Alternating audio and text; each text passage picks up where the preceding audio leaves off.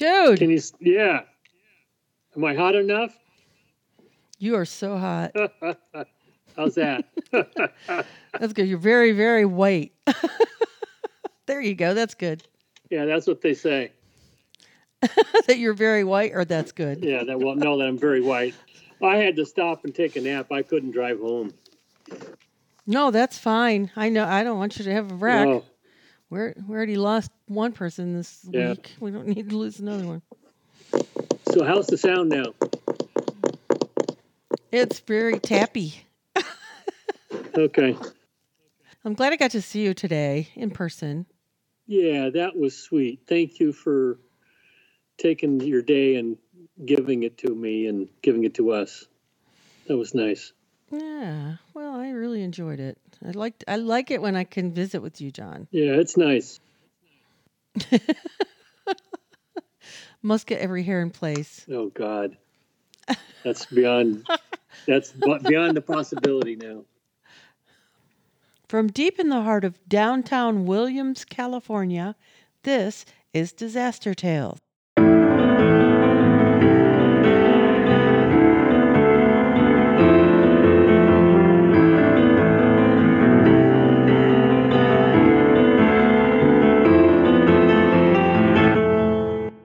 Today, we'll be talking about the devastating Camp Fire in Butte County, California.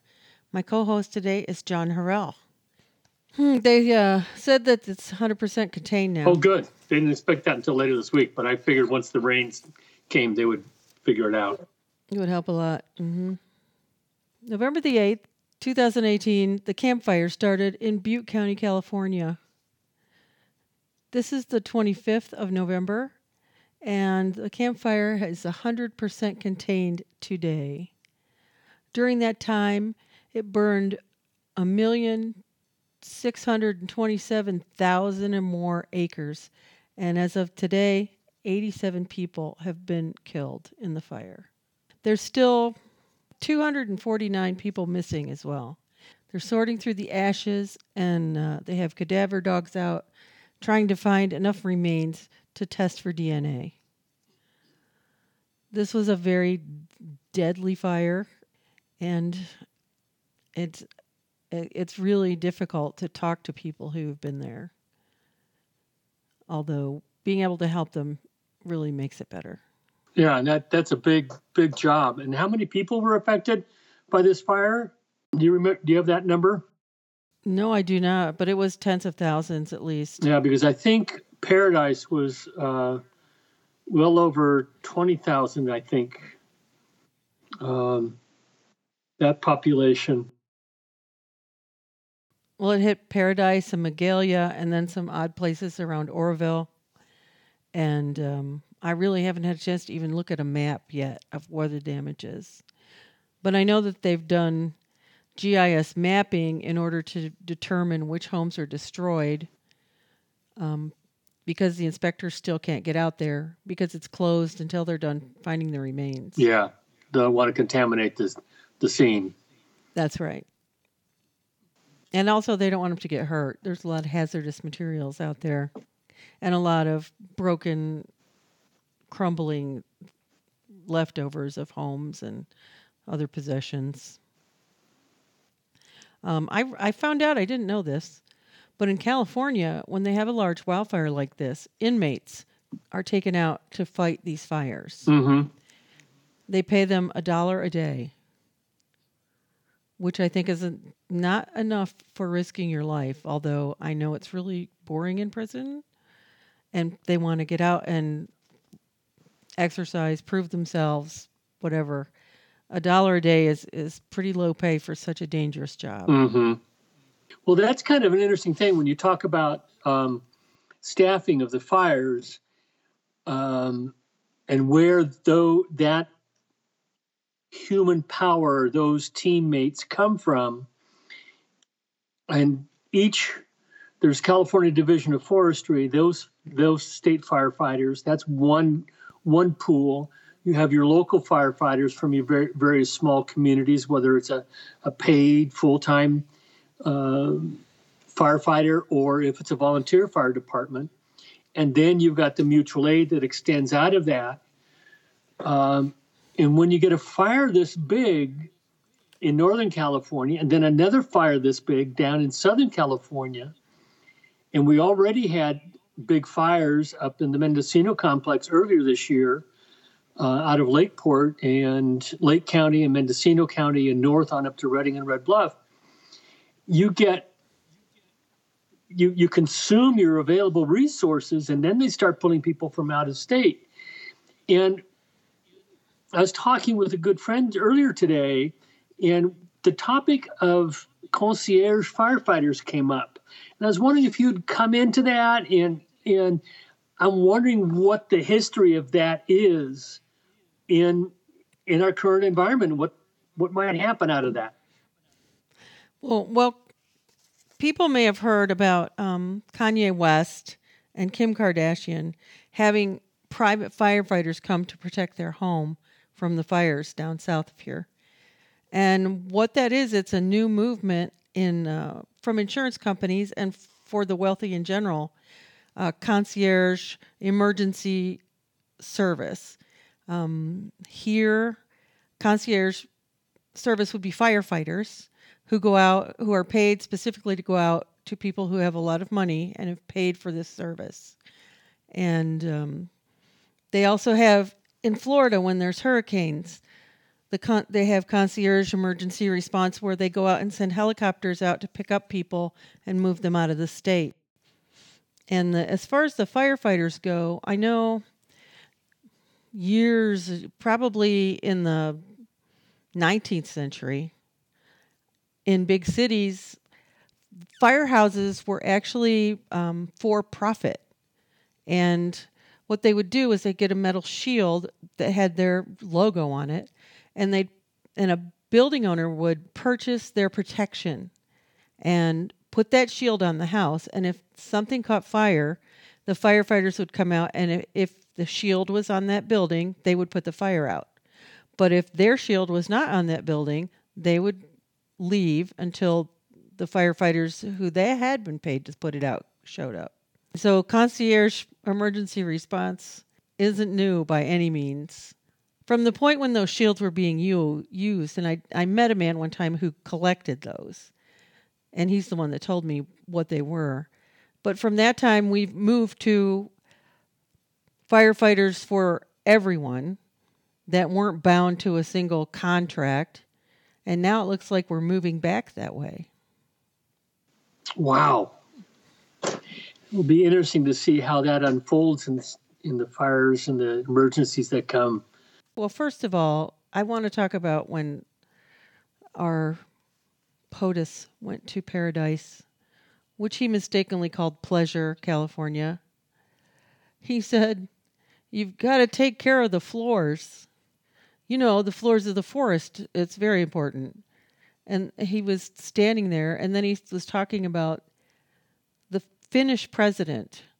He said Finland is a foreign nation, and they spend a lot of time raking and cleaning and doing other things, and they don't have a problem. Which actually created a response from Finland where they posted videos of themselves raking forest floors. But it confused the president of Finland, I think, and everybody else that ever listens to him, I think.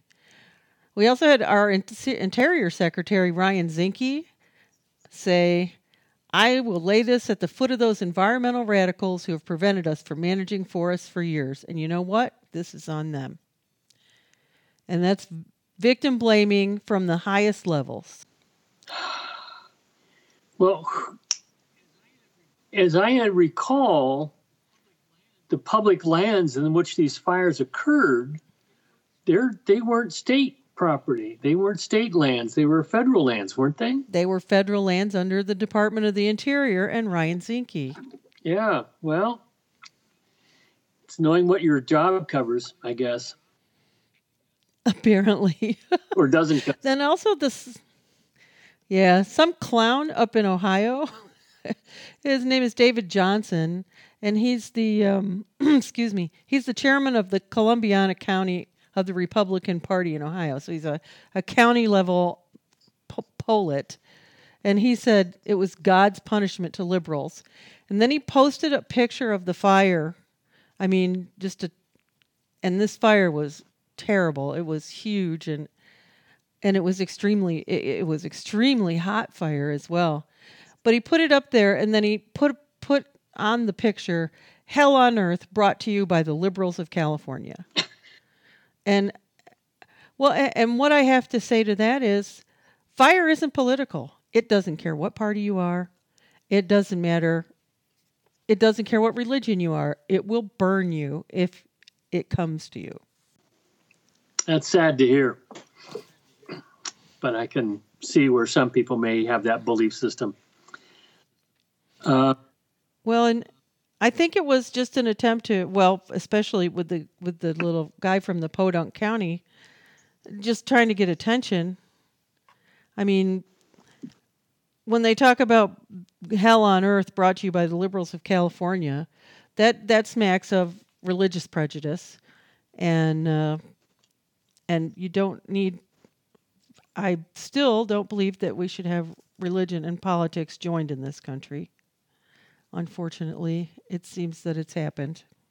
I know that when the fires came, people are supposed to be notified by their text. They have to sign up to receive a warning text to evacuate. Yeah, I think that's called the Nixle system here in California. So if I want to hear of the emergency alerts, whether it's a fire, police, or what have you, here in Sonoma County, I need to sign up for the Sonoma County, or even as specific as the Santa Rosa community, or Lakeport, for example, or Lake County, or Mendocino.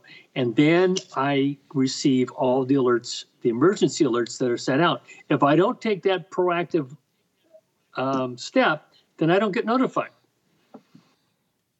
And I was speaking with a gentleman who is into emergency communication. He's been working on this for the last couple of years or longer, I'm sure. He's been with the agency for a long time.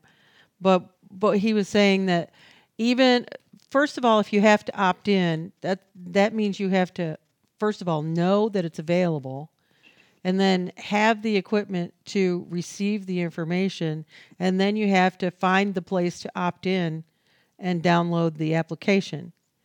And so that leaves out people who are not tech savvy, people who are older, people who are too poor and don't have phones, or only have one phone in the family. And it also takes out, I know in Santa Rosa last year, the fire down there came through about 2:30 in the morning, and their alerts was a text alert on their telephones, on their cell phones. And one of the first things that happened when that fire came over the hill was that it burned down a cell tower, and cell service to the entire area that was in danger and later burned was cut. And most of the people that I talked to, and we had 43 deaths down there last year. And I think that most of the people that I talked to, and I do ask them how they heard about it, they said, I didn't know until a neighbor or a police officer or a firefighter banged on my door in the middle of the night and got me up and said, you need to leave. If they were lucky. If they were lucky. My friend just happened to be up that night, and she smelled smoke and looked out. And she turns her phone off at night so she doesn't get woken up in the middle of the night. Of course. She saw a fire truck go up the road, and saw another one come down the road. No light, just regular lights, and no siren. Mm-hmm. So no warning. Correct. And even that Nixle warning, there was people that signed up for that and then complained because they were getting Amber Alerts from a county that was like next door to theirs or just 2 counties away. And they're saying, why am I getting an alert for this? Because it's not my county. Which, first of all, I'm sorry, but alerts are alerts, and missing children are important to people who have missing children. And it's important when you have a missing child that you get out there and start looking for them immediately. And just because it's not in your county, it's the next county over, doesn't mean they aren't going to drive right by your house on the way out. Correct. So people opted out of this emergency management notification system because they were getting too many Amber Alerts or too many other, they thought, unimportant alerts. Yeah, and Amber Alerts aren't that frequent. When I was looking on the state California Highway Patrol, there are not that many out there. When someone says many, are we talking one every hour, one every day? No, it's not that frequent. It's less that frequent than that. No, we get one where I live in Texas about maybe once every 2 to 3 weeks. Yeah.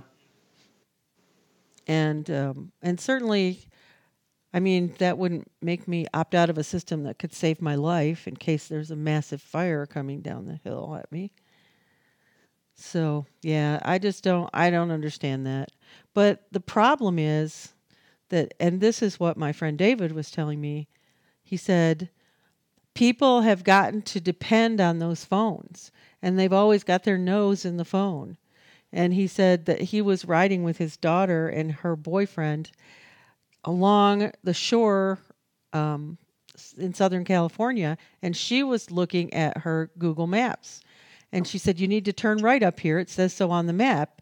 And her dad said that, and David said that when he looked to the right, there was a dock that went out into the ocean. So if he had followed that map, he would have ended up in the ocean.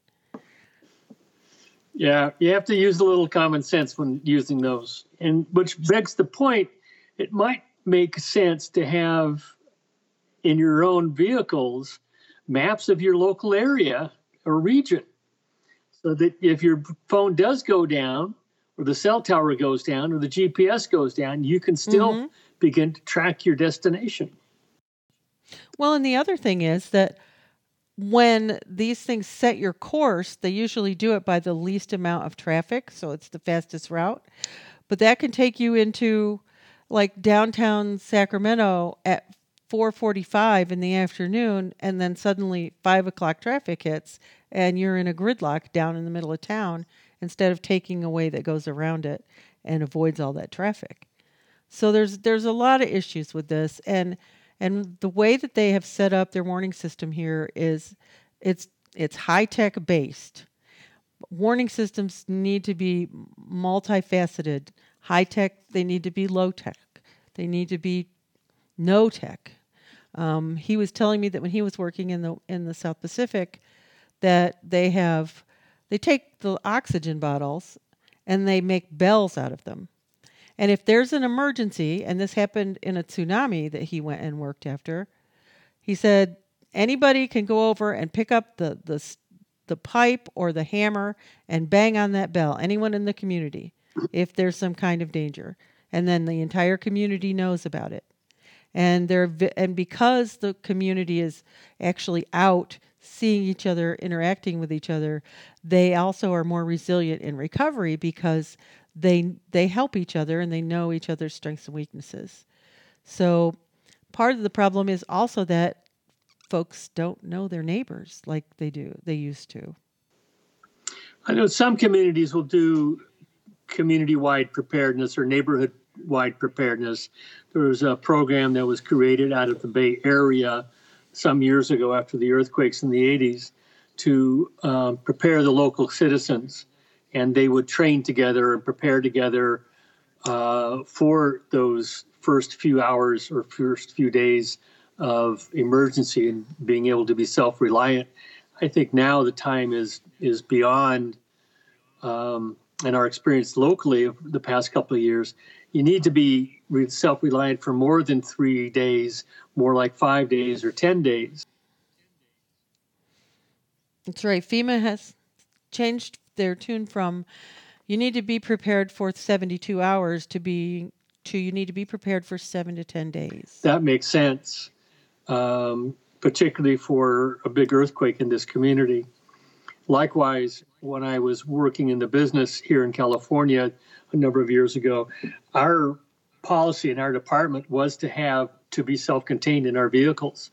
So we had 5 days of water, 5 days of food and snacks, change of clothes, work gloves, work boots, in our cars, because that's where we spent so much of our time, or it was close to us. And that may be the concept of self-reliance. That's still up there, and people forget about it.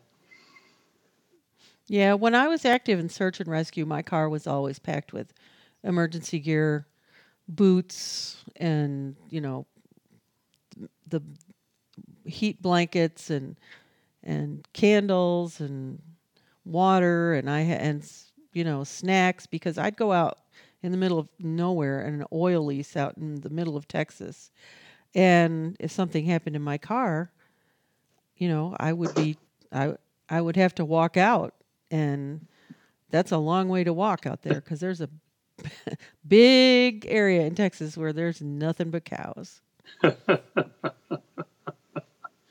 And that's what I understand up in Paradise. When the people are evacuating, they had minutes, not half an hour, but minutes to grab and go. And that's all they had.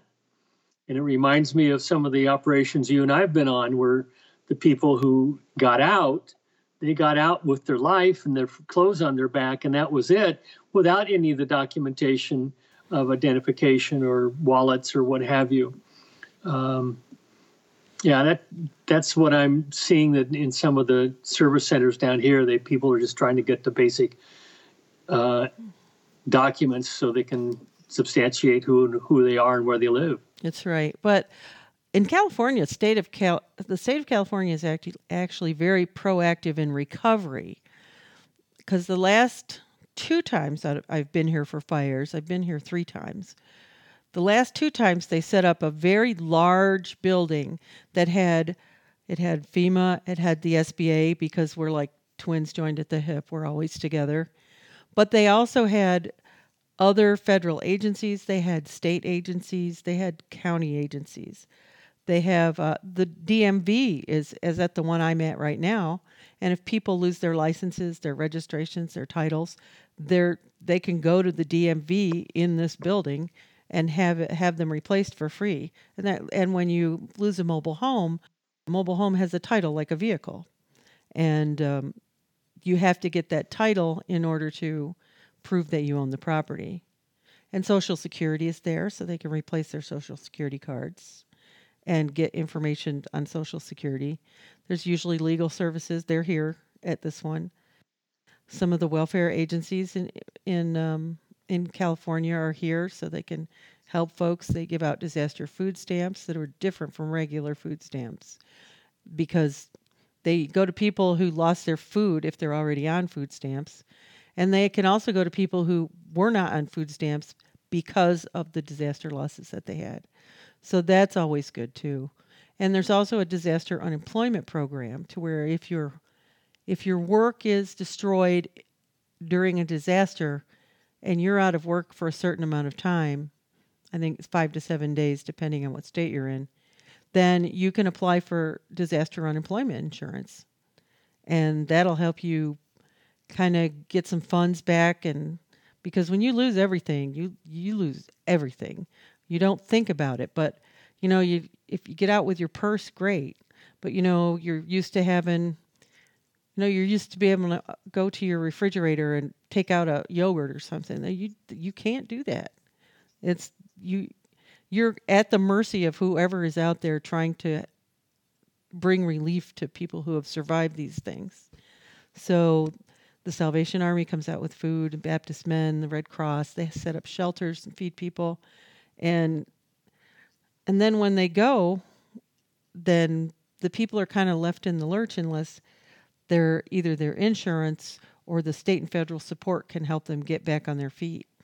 And this fire is going to take a really long time. It's going to take probably a decade before they get back to normal again. Yeah. Yeah, that's where the local long-term recovery committees come in, and where they combine their efforts to allocate the scarce resources that are available, but are so desperately needed by the people that have been wiped out. Let alone often the communities that I've been in before, it'll affect part of the community, a quarter, a half, a third, an eighth. But in Paradise, up there, it's just leveled everything. And there's just nothing there. And that's so devastating. When I talked to someone who had been out there, he was telling me that the pitched roofed houses, the ones with the tall pointy roofs, they the fire would like land on their asphalt shingles and embers. I'm sorry, the embers would land there, and eventually they would catch fire and fall and catch fire of the whatever landscaping or dry brush was around there. The fire goes up through the eaves, through the soffit into the ceiling. I'm sorry, into the attic area, and then the house burns from the inside out. And he said that the only ones that he saw standing were buildings that had stucco on the outside and flat roofs. Wow, how interesting. And they weren't undamaged, but you could tell that they were buildings. He also was telling me that it looked as though, and I've heard this from people who have survived this, that there were explosions, and some of those may have been propane tanks. So you have the fire, and when the roar of that firestorm, and then you have explosions, and I can't imagine how incredibly frightening that must have been. Just terrifying. But one of the other things that happened is that some of the trees exploded as well. When you have the high resin trees with the less dense wood, they too burn from the inside out. The heat, expands all that fluid along just under the bark, and they shoot off like Roman candles. Yeah, it's very frightening. Very frightening and very traumatizing when you are around that and you hear that sound and you can feel that energy explode. Well, when the people found out about the fires, of course they tried to get out. Some of them lived up in areas that were like cul-de-sacs, maybe canyon type areas, and all the roads fed into one road.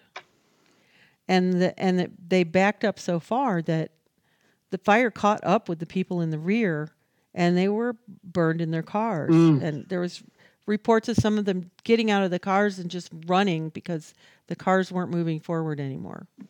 The response to change this problem has to be immense. It has to be coordinated, and it has to involve a lot of entities. We need a legislative action to address this. We need some laws passed about, escape routes, building roads, and what kind of vegetation is allowed in areas. I mean, when a town is zoning and they build too fast, they put people out in places where there is a lot of flammable material. One of the things they need to do is build alternate escape routes. And I understand that it's rocky mountainous area, but you can't have one road out of a neighborhood.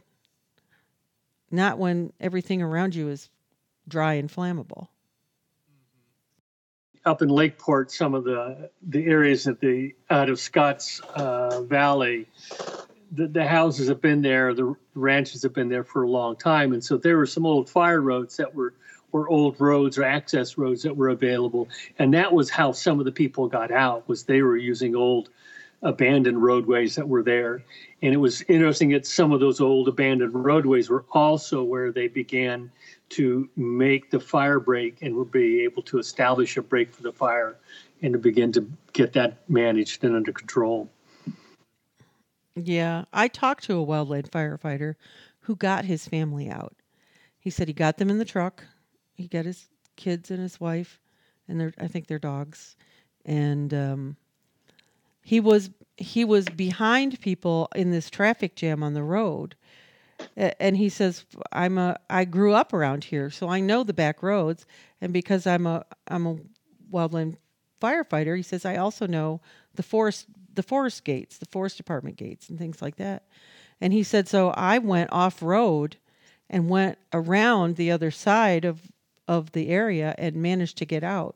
And then he said when he saw the news, he saw that the cars in front of him had burned and the people had died. That's got to be difficult. It is, but on the other hand, he saved his family. Yeah. And that's the important thing. I also talked to a man who had odd jobs and he was sleeping at his boss's place of work. And when they found out the fire was coming, the boss got his car or his truck, the wife got into her Jeep, and he got onto a four-wheeler.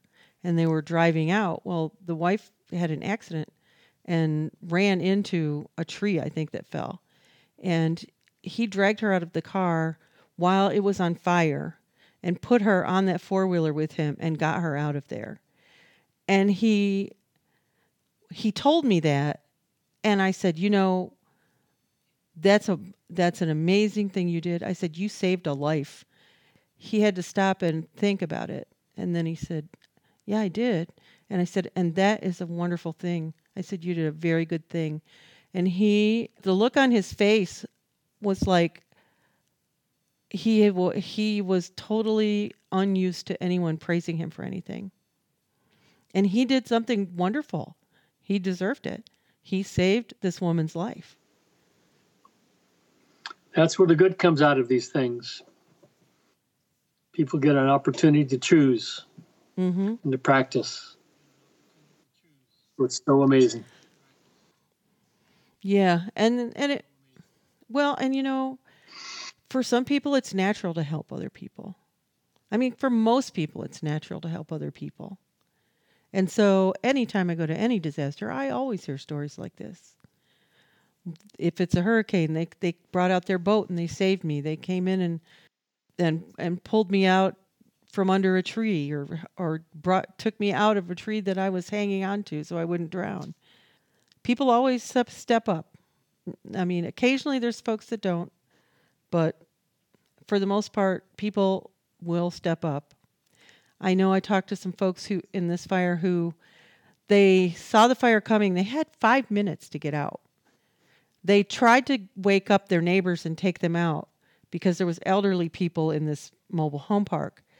But the fire came up so quickly that they couldn't get to some of the houses before the fire got to them. And they knew that their neighbors had passed away. And they managed to get a few of them out. But, I mean, that, to me, I think they felt very guilty about that, even though they really didn't have a choice. That's hard. It's tragic and sad. It really is. And unfortunately, that fire burned so hot. One of the survivors told me that it melted his Pyrex and it melted his china dishes. And Pyrex, although it melts at a lower temperature than regular glass, it's still a very high temperature. And when you're starting to talk about ceramics and china, you're talking about anywhere from 1,700 degrees up to 3,000 degrees, depending on what kind of material it is. So that was an intensely hot fire. And unfortunately, that means that they're having to go out there and search for body parts, large bones is what they are, trying to find remains of large bones.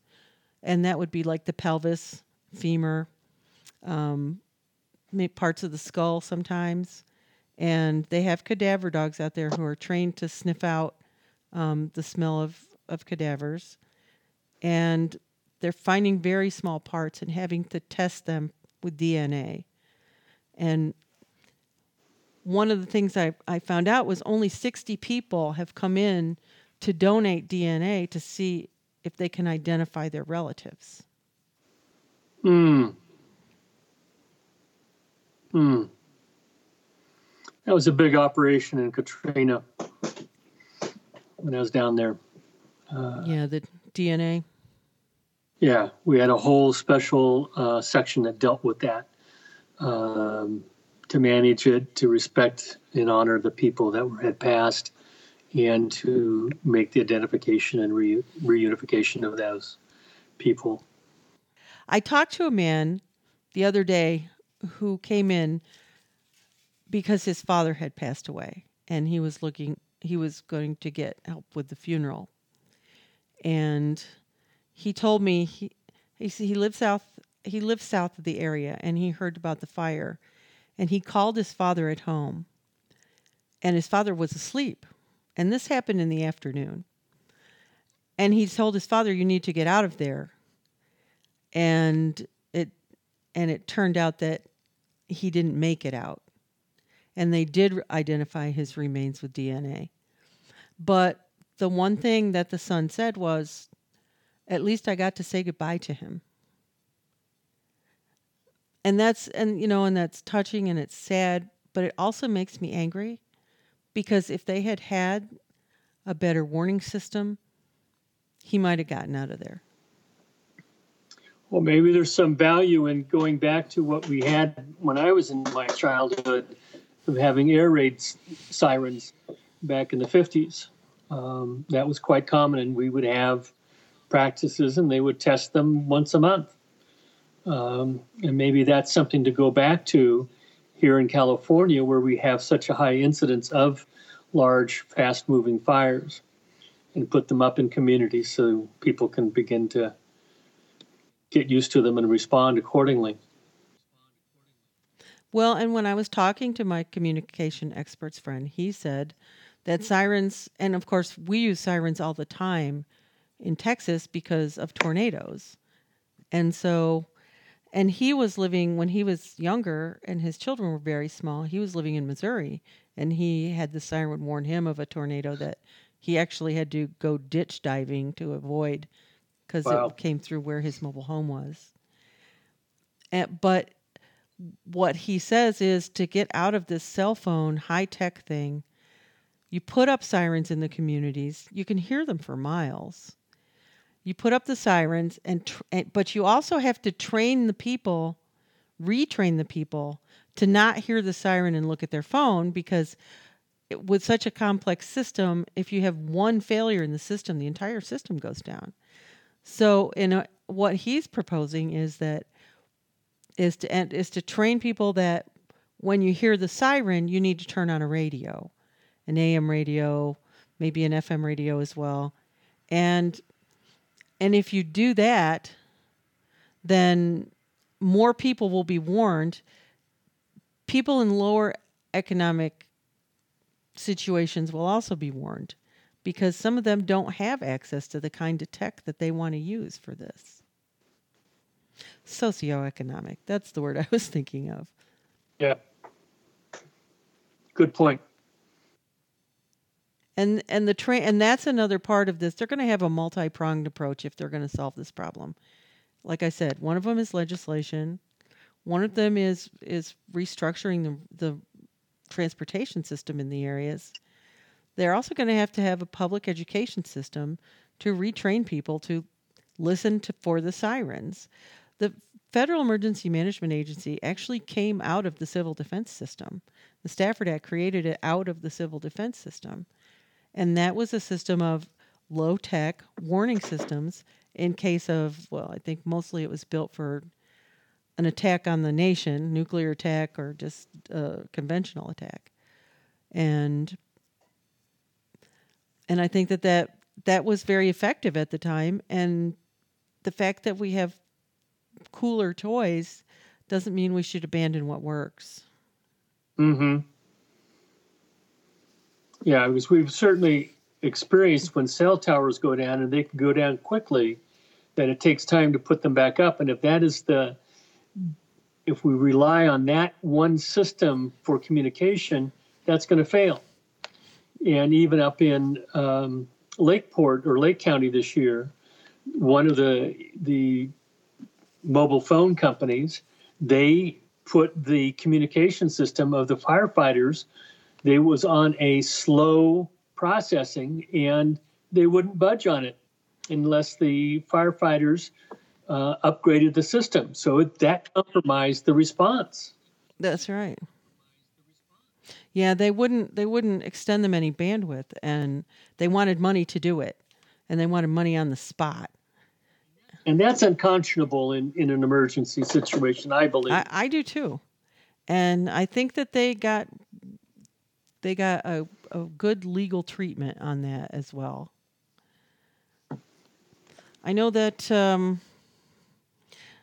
aside from the warning system and the fires and the raking that needs to be done, one of the other issues here is that in Northern California, the water is actually fed down into Southern California for through an aqueduct system, a system of dams and aqueducts that create hydroelectric power and also bring water down for the larger cities and for the agricultural areas down there. In the South Central Valley in Los Angeles, yes. And so that leaves the area here much drier than it really would be normally. And I know that in Oklahoma City, 100 years ago, when Oklahoma City was growing, it was very dry. It was like where I live in the Texas Panhandle. But what they built this huge lake, Lake Hefner. I mean, it's just a gigantic lake on the edge of town. And that actually changed the climate of the community. It actually made it more humid. And so it brings the fire danger down if you have large bodies of water that can evaporate into the air. And so taking all that water out of Northern California can contribute to the fact that it's so combustible. Mm-hmm. Yeah, to have a higher humidity does make a big difference. And that was what the fire at the rain's done, was to increase the humidity, and that helped a lot. Yes, it did. Because when it rains on a fire like that, it evaporates before it gets there. I mean, before it actually touches what's burning. I was looking at video today of some people that were driving along a multi-lane highway with a drop-off at the edge, and there was fire coming up the side, and they had a helicopter come in and dump water on it, and it dumped water on 3 lanes of that highway with cars on it. So they all, I couldn't tell if they had an accident or not, but everybody moved over to the inside so they could avoid it. But even in that, that's dangerous too. The response can be a dangerous thing as well. I mean, it had to be put out, but yeah, I don't know. It just was interesting to me to watch that video. Down south near Santa Clarita, it's southwest of Santa Clarita, was the Santa Susana Laboratory. It was a lab that had nuclear materials. And when that site burned, they were concerned that they had nuclear materials that were getting into the air. And so I remember when I first got here, there was concerns about that nuclear material. And when that's airborne, of course, it drops out pretty quickly because it's so heavy and it's got a very heavy atomic weight. But it would still have moved through in the area from where it was originally. So when they're doing cleanup here, and they did this when we were here last year, what they are likely to do is they're going to open up each area after it's been cleared by the searchers and the dogs. And what they did in Santa Rosa was they set up a parking lot, and people brought their cars in, and they were given hazmat suits, and they were given sifters, and they were allowed to go into they had to show their identification, proof that they lived there. And they were allowed to go into their property and see what they could rescue. And you sift through, maybe things that fell under the floor while the fire was going on and didn't actually get burned. Some wedding rings or gold bars or something like that. A lot of people have things in their fireproof safes, but those at a certain temperature, those safes melt as well. They're not actually fireproof, they're fire resistant. So they lose things that are important to them. But after this fire, I don't know how much they're going to be able to find. Yeah, it was so hot and so fast, so intense. And I'm amazed at the photographs that I see, the aerial ones. There is just an ash footprint is all that remains. There's very little structural material or of solid. It's just ash, all ash. And when that happens, it's a hot, hot, hot, hot fire. Do you know what caused this fire? The one here in the north. No, I don't have anything. I don't recall seeing anything that I would quote. There have been some suggestions, and I'll just leave it at that. And they're looking at trying to sift through and identify the source of where the fire started. And I don't know what the current belief is now. Well, is it Pacific? What does PG&E stand for? Pacific Gas and Electric. PG&E. A lot of people are angry and planning to sue PG&E because they feel that it was a break in a power line that sparked a fire. I don't know if that's true, and it may be, but it's even if it's not what caused the fire this time, it has caused a fire before, and it will cause it again. And this is another prong of the private sector. If this is a problem that wires spark when they break, then they need to put breakers on each pole. So if the power between the two poles suddenly is cut off, that the breaker keeps it from going into those wires. Yeah. The challenge with lawsuits like that is that the only people that really benefit from that are the lawyers. Because PG&E is a public utility, it's the ratepayers, the members that are going to pay the increased fees and the penalties, and they're the ones who got shortchanged. So, yeah, that we'll see what happens. I think maybe the challenge is now that we've got weather coming in and has come in, and we have weather coming again this coming week, and that may destroy some of the evidence and being able to pinpoint where the source was. Mm-hmm.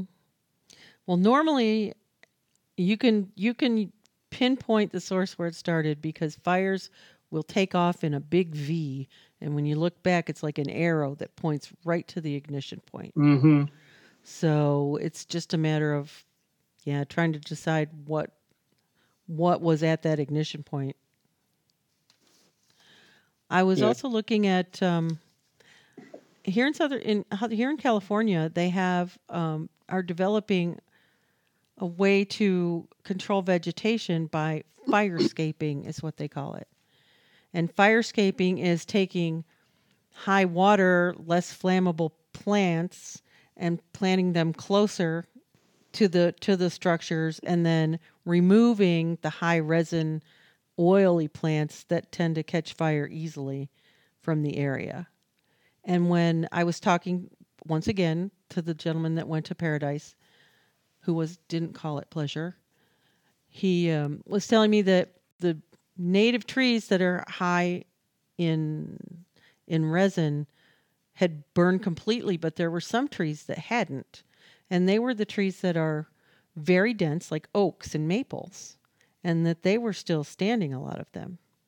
But they're dense, and they have a higher water content, and they don't explode like the I don't know. Tell me, you know the names of trees around this area better than I do. What? Some of the pines will explode. They'll get very, very hot and then just explode. In doing your firescaping, there's the Master Gardener program here in California that's sourced out of, I believe, UC Davis, University of California, Davis, manages the Master Gardener programs in each of the counties statewide. You can sort through them, and they have guidelines on fire-resistant landscaping. I'm going to say fire-resistant. I'm not going to say fireproof. And they talk about getting a zone of 30 to 100 feet around they have it zoned out more specific than I do, but the first 5, 10, 15, 30 feet are right around your immediate home. To have that is not to have vegetation in there and to use rock in there in the first 5, 10 feet, for example, and then just sparsely If you do shrubs or trees, use them with high water content and space them out. Don't group them together in a tight cluster. And then if you do have trees to manage the forest, and we do that up at Lake Tahoe. We manage the forest floor, not necessarily vacuum cleaning with your Hoover or your I'm drawing a blank of who the other popular Electrolux. Yeah, Electrolux or what have you. But to use rock landscaping right around the immediate area next adjacent to the house, and then begin to use some of the native plants or high moisture content. Some of those plants may include the sedums, for example. You can still do wonderful and beautiful landscaping with sedum plants that tend to have a higher water content. They also hold water in the soil too. Those sort of plants, because they're low growing, correct? Mm-hmm. They're low growing. Most of them are low growing. Sometimes your agaves can get quite big, and they are quite often show plants that'll get 5 feet or more in space, but they're really dramatic, but very unlikely to actually burn. Whereas your manzanita will come up in flame and get pretty hot, and your madrones and such. So you can talk to local landscapers, and they can help people do a good fire-resistant landscaping around the home and still be attractive and appealing and still have color year-round. That's all within the realm of possibility. Well, that sounds like yet another prong in the recovery effort is to start educating people on that as well. Yeah, it goes back to, I think it's when the fire happens, we begin to get our attention is piqued in wanting to be able to be prepared. And part of that is, oh yeah, maybe I should have taken more trees out, or maybe I could take trees out. But we become complacent after some months or a year, and we let it slide. And it takes something to be vigilant and mindful about and just on all the time, to watch the vegetation around the home, to prepare yourself for emergencies, and the documentation and survival. That's incumbent upon the individual. But I also think that should be part of the public education program as well. Most definitely. Most definitely. I know that a lot of people don't believe in this because, I don't know, they do believe in fairies, but the fact that the climate is changing, I think, has a lot to do with this as well. This dryness is getting worse and worse as the temperature of the ocean is going up, and I think that another thing that we need to work on, as not just as California, but as a nation, is to limit our carbon footprint as low as we can do that. And that's going to take subsidizing alternative renewable energy sources. So giving tax breaks and paybacks to people who put up solar panels. And where I live, it's windy all the time. There are thousands and thousands of windmills. And as a matter of fact, our nuclear weapons facility there, it's the only nuclear weapons facility in the nation. And 50% of their power comes from windmills. And I don't know why they haven't actually gone to 100%, but because in Amarillo, there's a coal-fired electric plant, and it's always pumping out brown dirt and smoke. So, the problem is that the coal industry, which our president is trying to bring back, needs to pivot to renewable energy. It's like the tobacco companies need to pivot to something that's not harmful.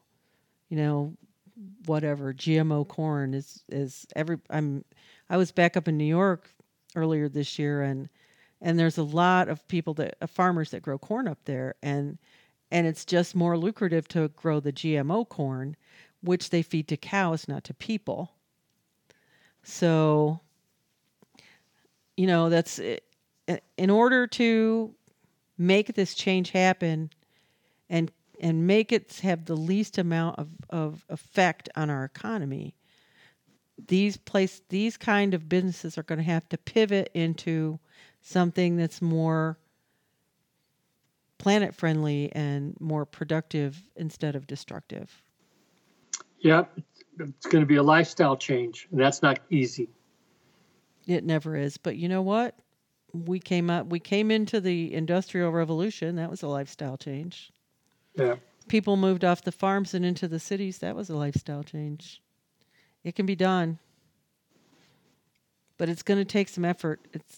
It's going to take a lot of effort. Yeah, and I don't think we have a whole lot of time. The government report that came out this last week was very clear about that, and how that climate change is upon us, and that our window of opportunity to make a change is now, and not in decades, but in years, if that. The last time I saw a report, it was 8 to 10 years. And then it would be irreversible, which will also cause a change in society because people will move north in order to grow their food. And the breadbasket of America is going to become the Dust Bowl again. And it's not something that's going to pass. It's going to stay that way. Yeah. Big changes afoot. I know. And even the smoke from these fires also has an effect on the climate. Today, I think, was the first day it's been smoke-free, and I don't know how many weeks. I know it has. When I first got here, we were working in the parking lot of Walmart in Oroville. Outside, they gave us masks, and I was reading that the particles of smoke that they're worried about they're small, 2.5 micrometers. And for a comparison as to how small that is, a human hair is 70 micrometers thick. And so you think about all those tiny little sacs in your lungs where the oxygen is exchanged with the carbon dioxide, and they get plugged up with these minuscule, infinitesimal particles. Those particles cause irritation, and they can block the areoles, and so you can't get the oxygen into your blood. I mean, it can cause lung damage. And what it really does is it exacerbates other illnesses. People who have COPD, chronic obstructive pulmonary disorder, anything that taxes their system makes them sicker. People with cardiac disorders, if they have difficulty breathing, can have events. And then people with autoimmune disorders, I mean, the smoke will make you sick. And if you're sick, it will make you sicker. Yep.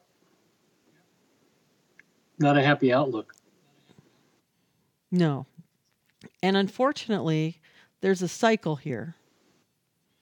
And that cycle is that we have fires that destroys the vegetation. And then we have rain that causes mudslides. And that's what they're worried about now, is that we'll have enough rain to start mudslides because there's no roots in the soil to hold it where it's supposed to be anymore. And if that happens and there's no place for it to sit and to hold it stabilized, then we don't replenish the aquifers that are down below. That's another side effect on it.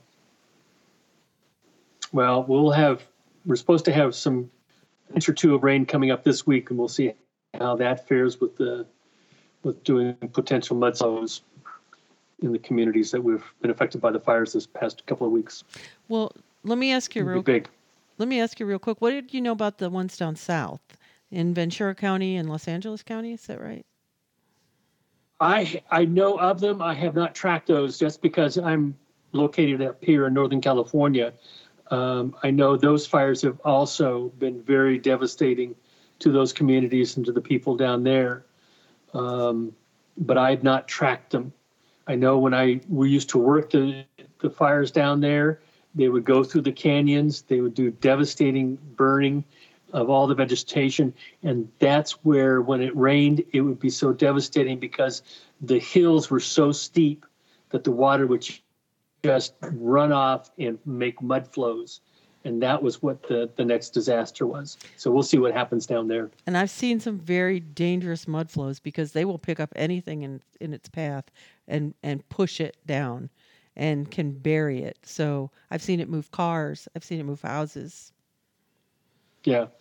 Cars, trucks, trailers, caterpillars, the whole thing. It's just, unless you've seen it, it's astounding of how powerful they are and the slurry and the mess that it makes. And it just takes forever to find stuff that gets swept up in it. And sometimes you never do, because if it hardens, which eventually it will, then it's really difficult to get through. I do know that a lot, because this fire hit Malibu, among other places. Yeah. And a lot of the places where the southern fires hit, there were people that had many more resources than the people up here do. There's some very wealthy people as well, and their houses burned, but they're heavily insured, and that's a good thing. Insurance is good. There's a lot of people up here who don't have insurance. They can't afford it. People who are on fixed incomes. That's not highest on their list of things to be paying for. It was a retirement community. It was. And we'll see what happens with it now. That'll be another unknown. It's very difficult to get mobile home insurance. And I was also told the other day that if you're at a certain altitude in this area, that you can't get fire insurance either, because you're high enough up the hill to where the fire will come up after you and burn your house. And if you remember when we were down in Florida, in 2004, I learned to hate insurance companies because we had people come in and say, our agent, he's not answering his phone. He's not, every time we'd go to his office, he goes out the back door. And we had them closing offices, and we had at least one that actually declared bankruptcy rather than pay. And down there, those people were paying a deductible for every hurricane.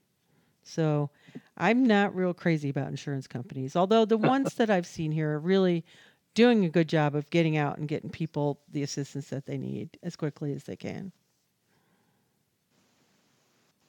Well, that's good to hear that there's some good ones that are in there working it. They're just not in Florida.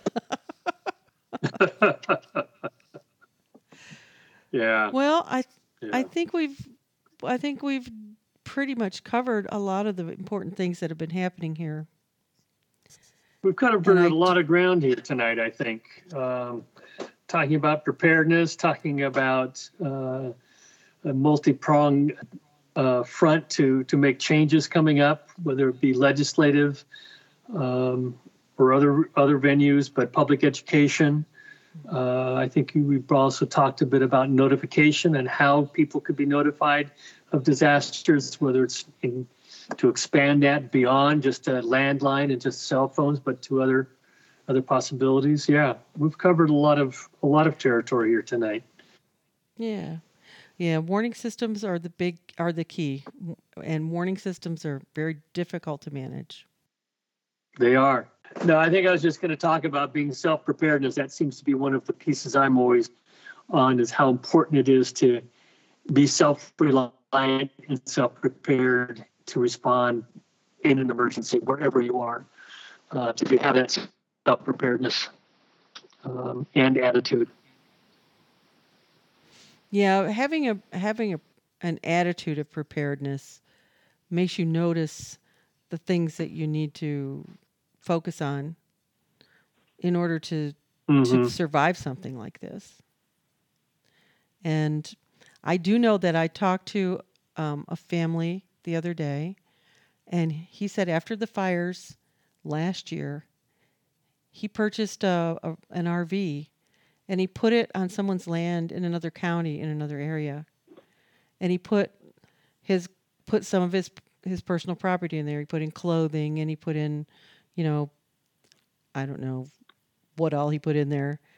Probably medications and water and some stored food and some of his and copies of his documents. And when he came in, they had this really neat little notebook that was full of all their documents. And they had a place to stay, and they had clothes to wear, and they had food to eat and water to drink. Wow. But not everybody can afford that. Mm-hmm. Fortunate pre-planning. But yes, if you can do that, that's amazing. Yeah. Well, I want to thank you again for a chance to talk with you again about these interesting topics to me that we both share and value. It's been fun connecting and talking again with you. It has, and I really enjoyed lunch too, by the way. Well, thank you. Even though I had to sit there for how long? I think the next lunch is on me. Yeah, there you go. Good. You'll have to come to Texas. Okay. I'll take you to the Big Texan. You can eat the 72-ounce steak. Free 72-ounce steak. Oh, my goodness. Thank you very much for inviting me to join you again for a good evening of conversation. Thank you. Well, and thank you, because I couldn't do this without my co-host, and you are a wonderful co-host.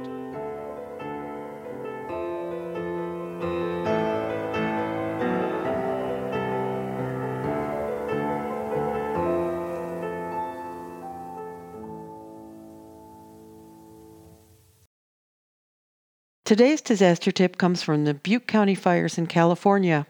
If you see fire coming towards you or receive a warning, get out immediately. Don't worry about saving anything but your family. It's important to get out early to avoid a possibly deadly gridlock. If people are fleeing on foot, try not to pass them by. And don't forget to let people know you're okay by phone, text, email, Facebook, or Twitter.